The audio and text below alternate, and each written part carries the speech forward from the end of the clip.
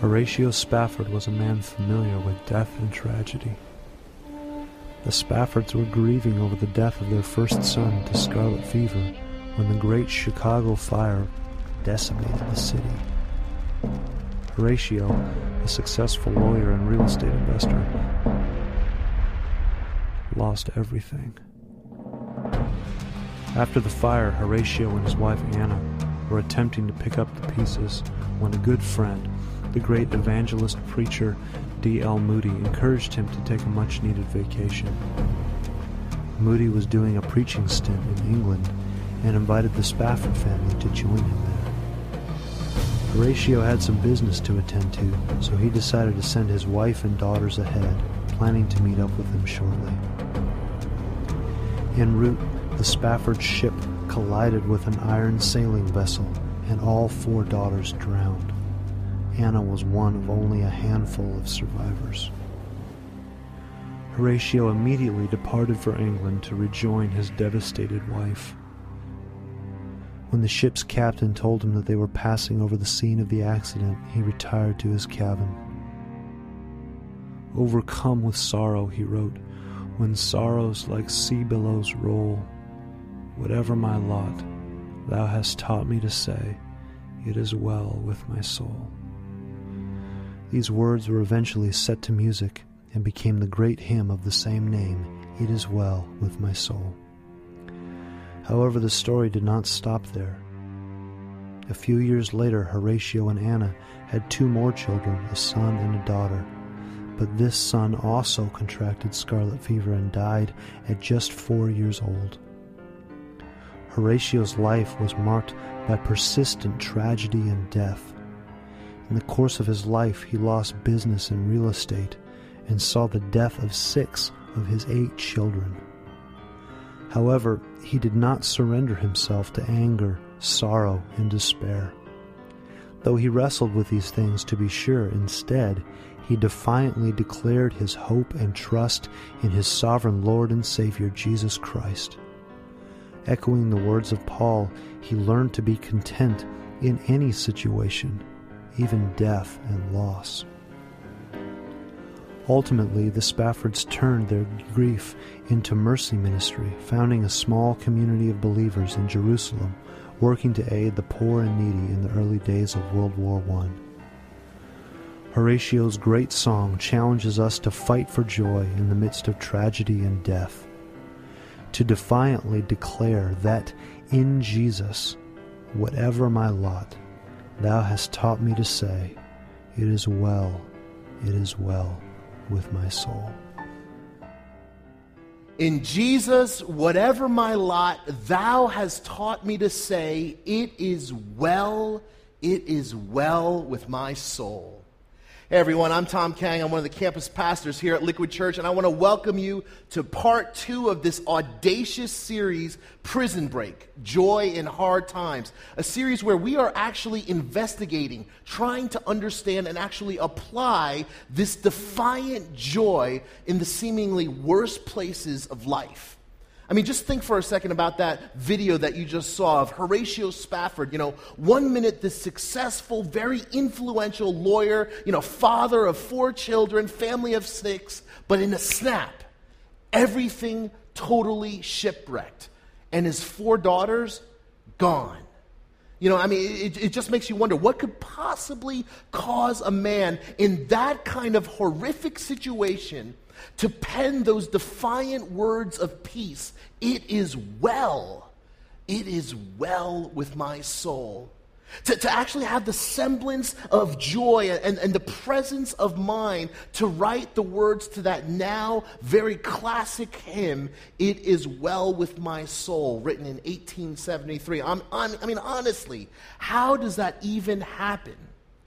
I actually have 3 daughters of my own, and to think for even a second, that one of them, even if one of them were lost to the open rage and roar of the ocean, let alone all of them, that is completely unthinkable, right? It's unimaginable. Peace in the wake of tragedy, joy in hard times. And yet that is the central theme of Philippians, the New Testament book that Pastor Tim actually introduced to us last week, something actually referred to as a prison epistle, right? And why is it called a prison epistle again? Right. Because the Apostle Paul actually wrote it. He wrote that letter from jail during a season of absolute suffering. And just why was it again that the Apostle Paul was in prison? Why was he thrown into jail? Oh yeah, that's right, because he was just loving Jesus. He was serving others and loving on others. And that's the reason why Paul writes behind bars, it has become clear throughout the whole palace guard and to everyone else that I am in chains for Christ. Chains for Christ. Now, can you just take a second to sort of absorb that? Just kind of just let that sink in. Can you just imagine being incarcerated, not because you've done something wrong, right? Not because you've committed some sort of heinous crime or you've stolen something or you've murdered or you did something terribly bad, but because you actually went to church. Because you sang a worship song, because maybe you were wearing a WWJD bracelet, right? Well, actually, maybe you should go to jail for that. But anyways, right? Can you just imagine this? I mean, following Jesus actually gets you a life sentence? How does that even happen? How does that even make sense? I mean, where is God in all this? Does God even care when this kind of thing happens? And honestly now, if you found yourself in Paul's situation, wouldn't you be tempted to just a little bit feel sorry for yourself? I mean, start to resent things? I mean, there you are. All you're doing is loving Jesus. You're just serving Jesus. You're just serving your fellow man. And all it does for you is wind you up behind bars. What did I do to deserve this? Folks, have you ever done something inherently good? I mean, this is something that is naturally a good thing. This is not a bad thing. It's not one of those iffy things or questionable, but this is good. You intended it for good. But then some way, somehow, it just like blows up in your face and it winds up being very bad. You know, I shared with you how I'm a father of 3 daughters, right? And basically, I remember the moment that our first daughter was about to be born. You know, I'm like this proud dad-to-be. I read all the fathering books and, prayed and all that stuff, and helped my wife get the suitcase ready and took the Lamaze classes with her, learned how to breathe and count, 1, 2, all that stuff, right? Just the, perfect, trying to be the perfect dad, right? And we get there, and finally, after hours of labor, we finally have this baby girl, little Elisa, little Allie, right? And it's just so beautiful. I'm just lost in the moment, and Erica's crying, and I didn't cry, but I'm so like broken, so lost in the moment. I'm just like, I forgot my camera. I got to get my camera. And so they're working on Erica or whatever, cleaning her up. That whole, I'm sorry, but that whole sort of thing. And they're cleaning up the baby, and they put the baby on the bed, and I get my camera. I'm like, I don't want to forget this moment. I get the camera and I get right up to her face, and I just. The flash goes off and Allie just starts crying. And I literally thought I blinded my baby girl. I mean, she wasn't alive for more than 5 minutes and I'm already screwing things up. And I'm just like, oh my gosh. And the baby's crying and Erica's like, what's going on over there? And the nurse, like these 2 nurses, they come over, Mr. Kang, just this way, let's go this way. And I'm just like, what's going on? I had been banished from the room. I was banned from my wife and my newborn child. I mean, can you just imagine this happening? Now, where is the easiest place to go when something like that happens, right? Anger, maybe, right? Fear of being misunderstood. I mean, I thought, like, during those minutes, I'm just like, oh my gosh, how am I ever going to explain this to Allie? What if she grows up blind? How am I going to explain what I did? Feeling sorry for yourself, blaming others maybe, right? Like, why is there no sign? Why no flash photography? What's going on here, right? It happens, right? We all try things, good things, but sometimes they turn out very bad. right? For instance, some of you, maybe you've made an educated, prayerful decision about some sort of career move or some sort of prudent investment, right? And not because you just want to get filthy rich or anything like that, but because you want to provide for your family, right? But let's just say that, things don't work out and you find yourself unemployed, in debt, foreclosing on your home, right? These are hard times.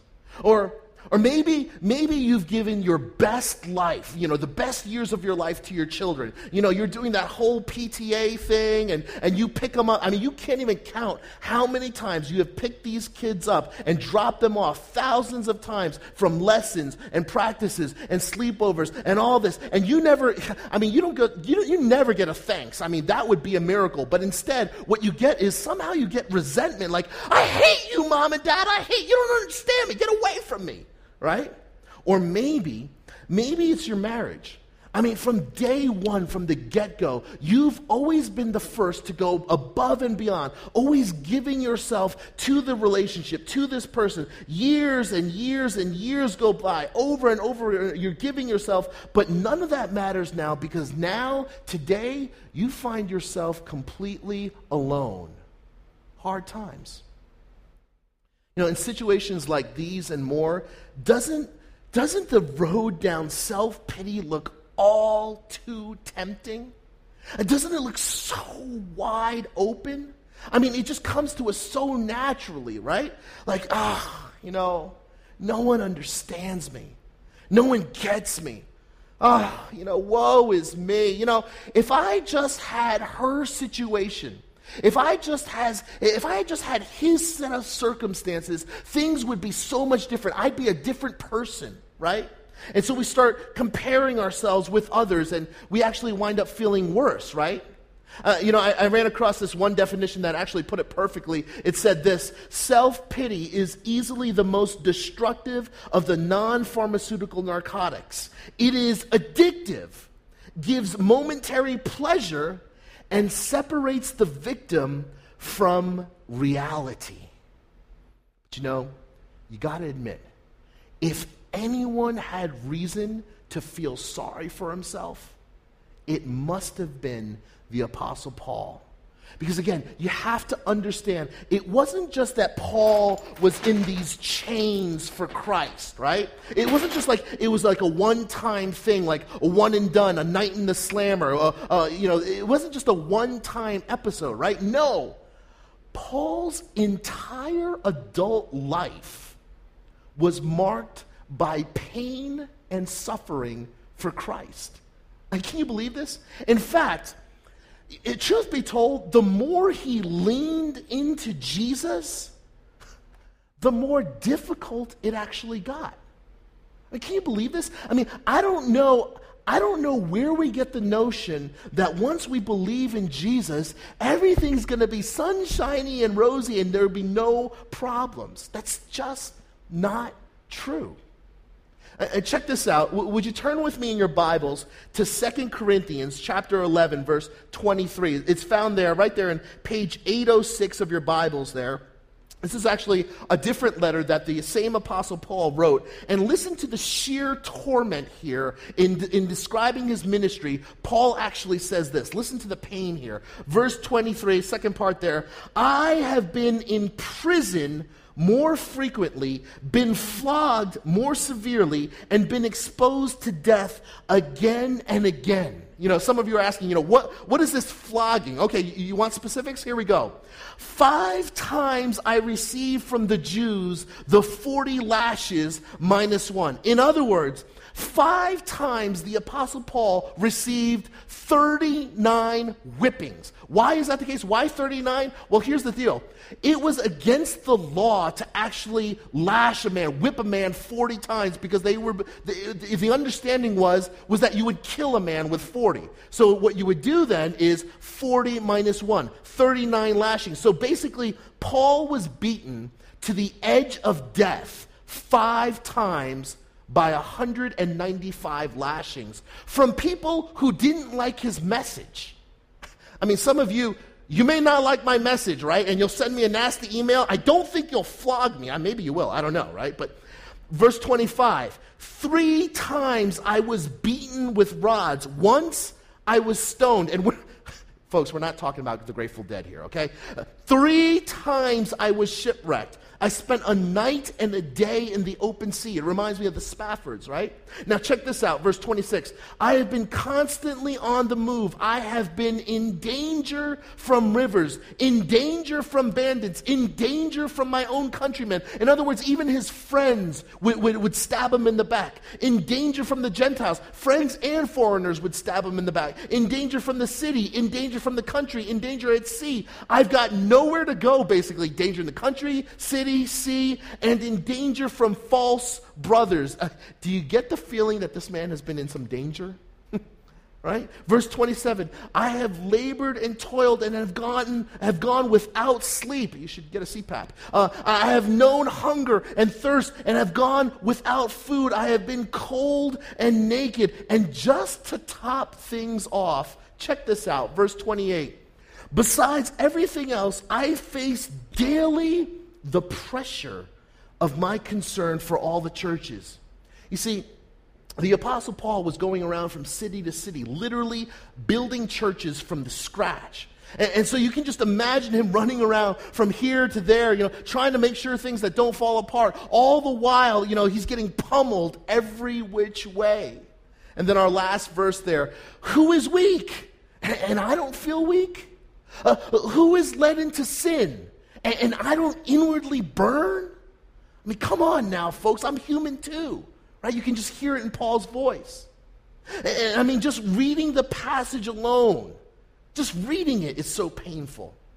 And do you see what's going on here? Paul is literally, check this out, he's counting the pains. He is literally taking an inventory here. 5 times, not 3 times, not 4 times, but 5 freaking times.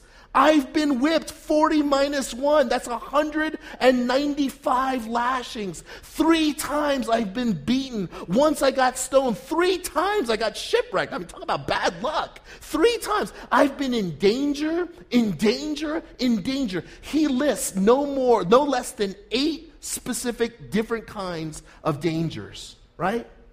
Paul is actually counting.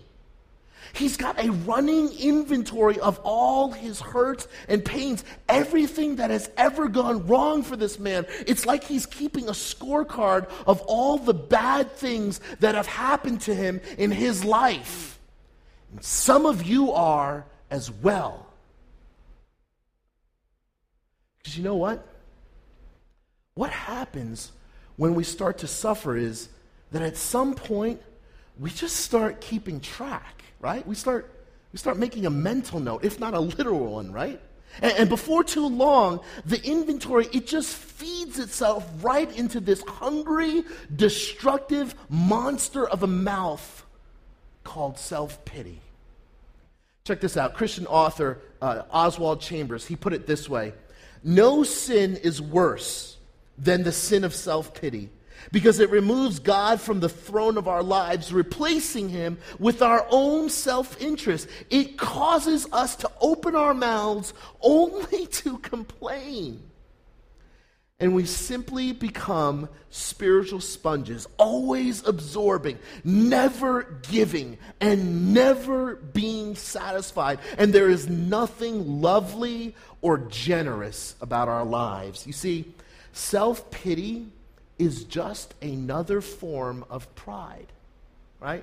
It's this ugly self-absorption that retreats inward as it taunts and tries to drag others toward itself. And no one really wants to have anything to do with a person who suffers from self-pity, right? Because everyone knows that just 5 minutes with a person who feels sorry for him or herself is absolutely so draining, right? It's just life-sucking, right? Because everyone knows that there is just nothing life-giving about self-pity. And every single person here knows it. I believe the phrase burdens of the office is overstated. Yeah, it's kind of like, why me? Oh, the burdens, Why did the financial collapse have to happen on my watch? It's just pathetic, isn't it? Self-pity. Pathetic, isn't it? Self-pity. Yeah, I think we'd all agree, right? But if we're honest, self-pity is also very tempting as well, isn't it? Again, we just can't seem to get away from the ease and temporary comfort that comes from sort of self-medicating ourselves with the cries of woe is me as we allow, as we actually wallow in this world where we think that we're just so convinced no one cares about us, no one even notices or understands, no one cares, not even God, right? In fact, last week, Pastor Tim, he talked about being locked in this prison of pain. But you know what? Here's what I'm thinking. I'm thinking that some of you are actually locked in the prison cell right next door to that. It's the prison of pity. In fact, many of you have open visiting hours there, don't you? Which, going back to Paul, makes his reaction of all the pains and struggles that he has faced all the more amazing, right? Because even after all that whole laundry list, not a single peep of self-pity was found on his lips. Me? Oh my gosh, if I get like a nasty email, if someone says something negative about our billboards, I'm like all out of sorts, right?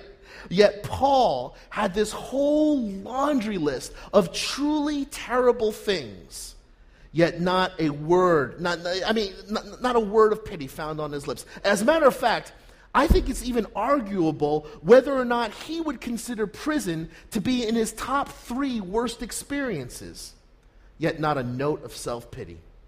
So what exactly is this man's secret, right? How do we break free from the prison of pity? The golden key is found right here in Paul's letter. Turn with me to chapter 2 of Philippians here on page 815. Second chapter of Philippians, and Paul just comes right out and he says it. He gives us the answer here. Philippians chapter 2, verse 1. If you have any encouragement from being united with Christ, if any comfort from his love, if any fellowship with the Spirit, if any tenderness and compassion, in other words, if there's anything at all about Jesus, any way that you've been encouraged, that you've been comforted, or that you find compassion in Christ, if there's any morsel, any fraction, then verse 2, then make my joy, here's our word again, make my joy complete by being like-minded, having the same love, being one in spirit and purpose. How? Do nothing out of selfish ambition or vain conceit, but in humility consider others better than yourselves. Each of you should look not only to your own interests, but also to the interests of others. Folks, again, this is a man who was writing all of this from prison, right? He's all alone in these chains. He's in chains for Christ. And who is he thinking of as he's in these chains? Others. He's thinking of you and me. And you know what? Notice, rather than go to the place of a sort of, passive-aggressive sort of whining, right? It could have been very easy to do that. Something like, hey guys, sure could use a hand in here. Must be really nice out over there, but, I thought my Christian brothers, I thought they'd lend me a hand, They saw me preaching the gospel. I got thrown in jail. I mean, must be nice out there, I haven't even received a care package or anything, But no, instead he says, make my joy complete, not by sending me like a legal team or money or even my favorite sweater, but make my joy complete by loving others, by considering others better than yourself, looking to the interest of others, loving others. Folks, isn't this the exact opposite of what our instincts tell us when we're in pain? Because you know what? usually pain puts the focus on who? Right? It puts it all on me, on my problems, on my unique set of circumstances, right? On my situation. And you don't understand, okay? And you know what? Right now, there are some of you, you're sitting out here and you're thinking to yourself right now, you're thinking, you know what, Pastor Tom? You don't understand. You don't get it. You don't understand. You don't know what I'm going through. You wouldn't be talking like this if you knew my situation. And you know what? You are absolutely right. Absolutely. I mean, I don't understand, and I'm not going to pretend to.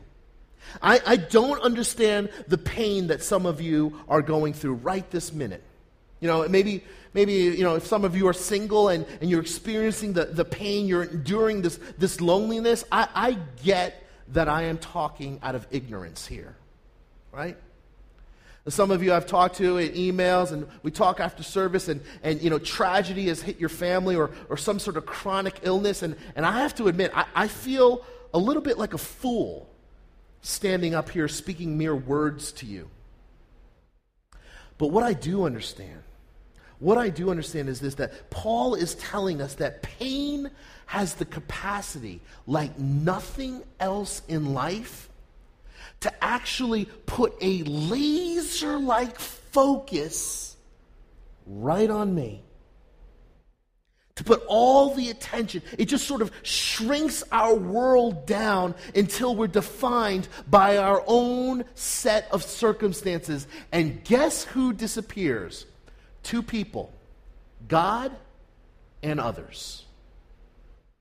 In other words, this whole Christian thing, right? All this what is this Christianity thing, right? It's all about loving God and loving others, right?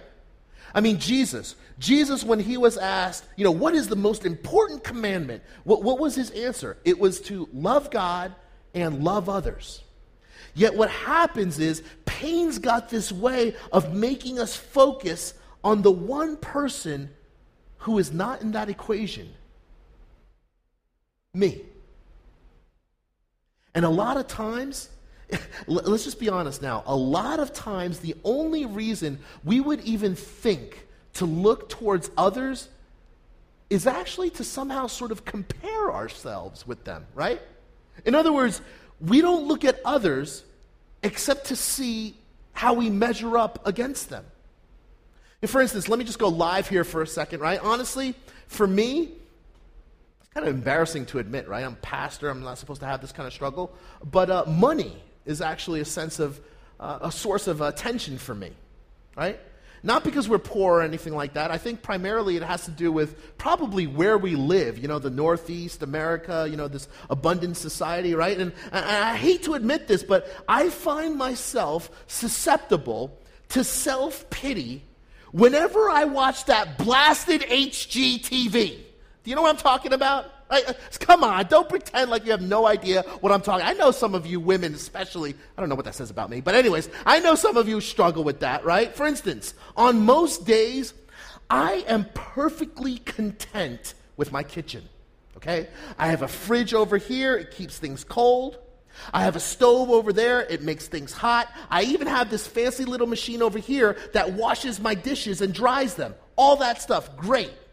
But the second I turn on that blasted Home and Garden channel, right, all of a sudden, I don't know, I just turn crazy. I don't know what it is, but I just get this urge to go to Home Depot, buy a sledgehammer, and just start knocking down my kitchen walls for no good reason. Oh, we need to install, Italian granite, countertops, Oh, we need to, sweetie, we just need to sell my car and buy a Viking Sub-Zero refrigerator, that loads from the bottom over here. We need to get pewter fixtures and stainless steel and all this stuff. Oh, Erica, how do we even live like this with such animals? Right? You see, folks, we're constantly swimming. Don't pretend like you don't know what I'm talking about. Constantly swimming in this murky pool of one-upmanship where I do not consider others before myself. No. As a matter of fact, if I am completely honest here, like just, shed everything and just be brutally candid, it's all about me. That's the God's honest truth, right? And there is nothing worse than when the gospel becomes all about you. It's all about me, really. It is all about you. Now, the greatest collection of me worship ever assembled on one CD. It's all about now. I lift my name on high. All 20 songs, all about you. My praises, I exalt me. This amazing collection is great to share with friends, if you have any. Everyone can join in the worship with you, for you, and about you. Because you are unique, and you love you. There is none like me. No one else. All this for only $19.95. Operators are standing by to serve you. And I am why I sing, and I am why I live. If you order now, you'll also receive a second CD of Yuletide favorites. Call 1-800-ME-ME-ME or order online at memyselfandi.com. Call today because no one can praise you like you. You see that, folks? I believe that many of our churches today focus on the therapy of pain without a complete theology of pain.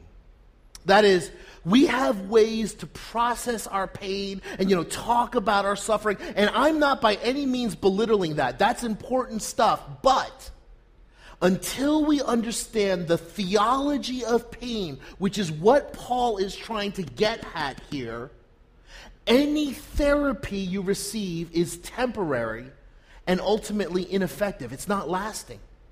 But you see, Paul's getting at a theology of pain that what suffering teaches us first about God is when life hits us the worst, when we are knocked to our knees, and the temptation is to focus on ourselves, what's the key that releases us from the prison of pity? His answer is found for us right there in verse 3. Philippians chapter 2, verse 3. Do nothing out of selfish ambition or vain conceit, but in humility consider others better than yourselves. Humility. The answer is humility. Can we actually say that all together right now? Humility. Exactly, humility. Now watch how Paul unpacks this key. Watch how Paul unpacks the idea of humility in verses 5 through 8 here. Philippians chapter 2 verses 5 says, your attitude should be the same as that of Christ Jesus, who being in very nature God, did not consider equality with God something to be grasped, but made himself nothing, taking the very nature of a servant. Being made in human likeness and being found in appearance as a man, what did he do? He humbled himself and became obedient to death, even death on a cross. A cross. The symbol of pain and suffering that's at the center of our faith. Imagine that, our omnipotent,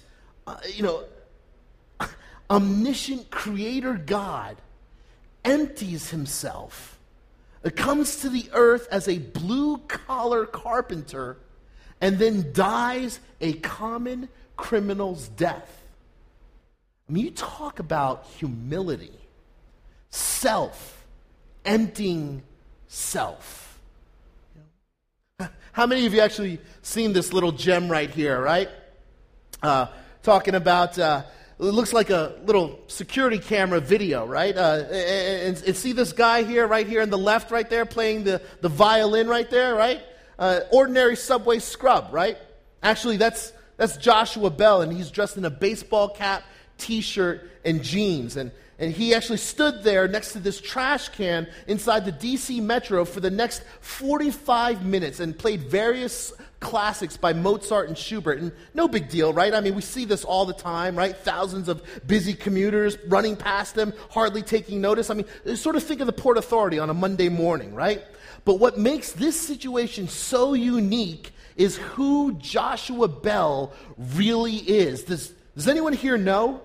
Right? Joshua Bell is a world-renowned master violinist. In fact, 3 days before Bell sold out the actual Boston Symphony Hall, where even the cheap seats go for over $100.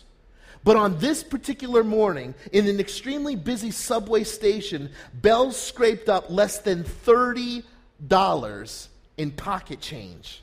No one noticed him, right? $30 in coins. This is interesting. Do you want to guess how much that violin he was playing on was worth? Here's a clue. It's called a Stradivarius, and that particular one was worth more than $3 million. $3 million. I mean, notice the juxtapositioning here, right? A master violinist with a $3 million instrument dressed in a t-shirt, baseball cap, and jeans. Jesus Christ, second person of the ontological Trinity, God himself, dressed in skin and bones. Joshua Bell, master violinist, dressed in jeans, and the people, what did they do? They just hurled these coins at him. Jesus Christ, God himself, dressed in flesh and bones, what did the people do? They nailed him to a cross. You talk about ultimate humility. The self emptied of self. And so what you have here is the Apostle Paul. Think of it this way. The Apostle Paul, in essence, is pointing us to Christ, and he's saying, there's the master violinist. Guys, don't miss this one. There's the one. This is the one that's the Messiah. He's the one that saves. There's the one that can save you from the hustle and bustle of life. Don't ignore him. Pause for a second and take a look. He's the difference maker, the game changer. Whatever you're so busy doing, wherever you're in such a rush to get to, stop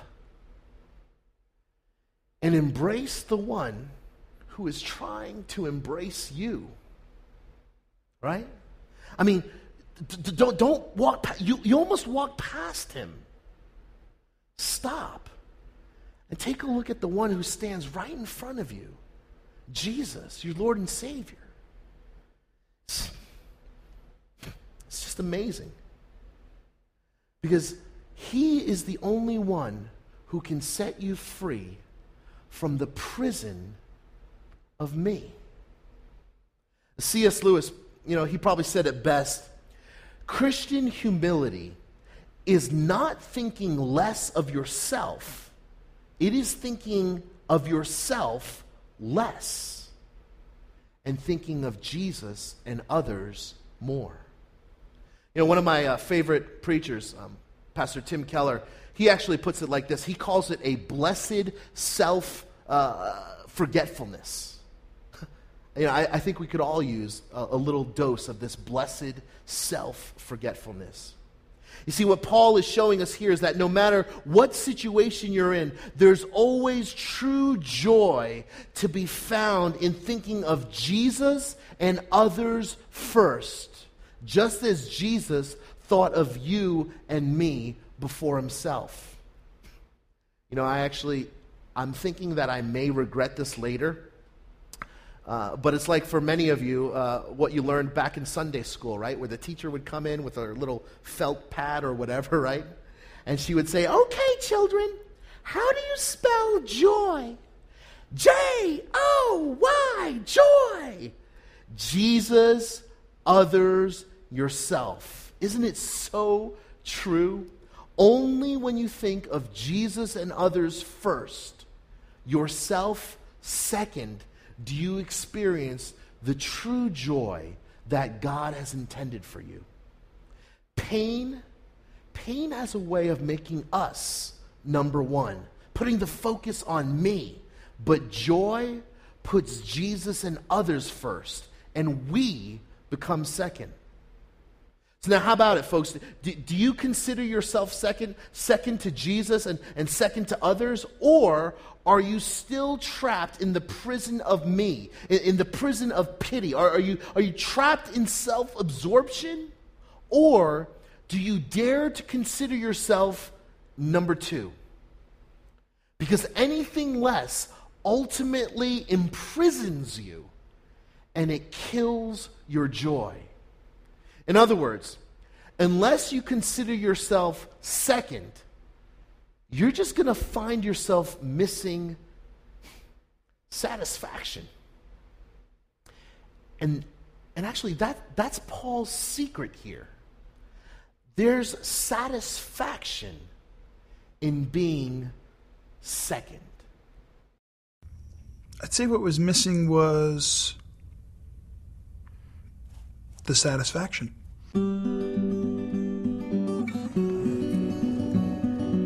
My life before Christ was focused on making money.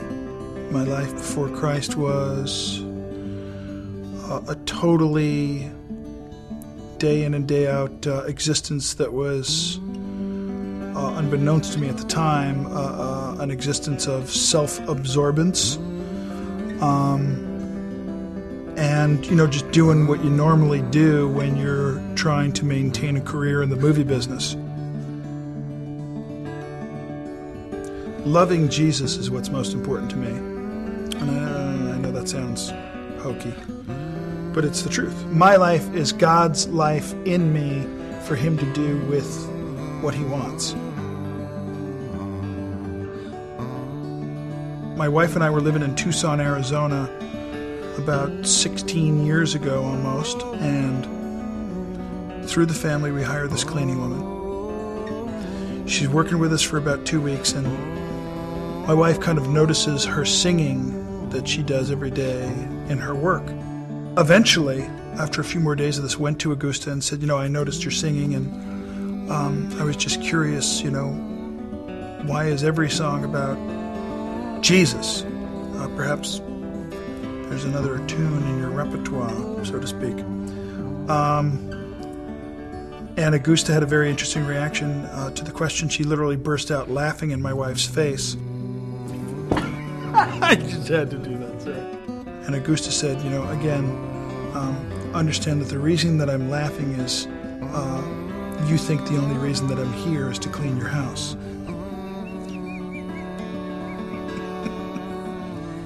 So my wife, she says, honey, I'd like to share with you something that Augusta just told me. And I said, what's that, dear? And she said, well, she just explained to me that the real reason she's here is because in the future, you and I are going to become born-again Christians, and at some point after that, we're going to have our own ministry. And I said, really? At that point in my career, I was making more money than I could ever wildly imagine, and just to hear that idea vocalized at that point in time was utterly ridiculous. But that's the beginning of the journey for me. When I got to a place of willingness to just simply say to myself, okay, I'm willing to believe that Jesus Christ is the Savior of the world. And I'm now going to ask God to show me what that means. And I'm going to read the Bible and apply it to my life to the best of my ability to have that understanding. That's when this whole experience became very, very real for me. I'm Stephen Baldwin. I am second.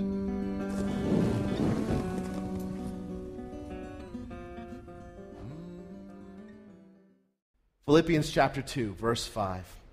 Your attitude should be the same as that of Christ Jesus, who being in very nature God, did not consider equality with God something to be grasped, but made himself nothing, taking the very nature of a servant, being made in human likeness, and being found in appearance as a man, he humbled himself and became obedient to death, even death on a cross. Paul's message from prison, 3 words. I am second. I am second. Everyone from Stephen Baldwin, who had everything, to Horatio Spafford, who lost it all, in plenty or in want. Whether your prison of me has the arrogant face of pride or the sullen one of pity, only when Jesus comes first do you finally find yourself and your freedom and your joy. It doesn't matter what your situation. Jesus and others first, yourself second. My name is Thomas Kang, and I am second. My prayer is that you would be second too. Let's pray. Heavenly Father, Lord, there is no better example of being second than your Son, Jesus Christ. I mean, how could he who is God himself put on skin, wear bones, and come and be a servant and wash my feet, and not only wash my feet, but also die on the cross for my sins? Thank you, Lord, so much. And forgive me, God. I'm often guilty of having, when I experience this pain, turning the focus inward, and Lord, that's just not the way it's supposed to be, Lord. But I confess to you, pain has a way of making me do that. So I pray, Lord, that you would give me true joy, and that I would learn to find true joy in looking outward towards you and towards others. Help me, Lord. Help me to remember that humility is not thinking less of me, but it's thinking of me less and more of you. I want that blessed self-forgetfulness, Lord. Lord, and that's my prayer for each one here, Lord, that you would bless us with the blessed self-forgetfulness. Help us to keep John 3:30 in mind. He must become greater, and I must become less. Lord, make us all second, and you first, and each other's first, Lord. In Jesus' name we pray. Amen.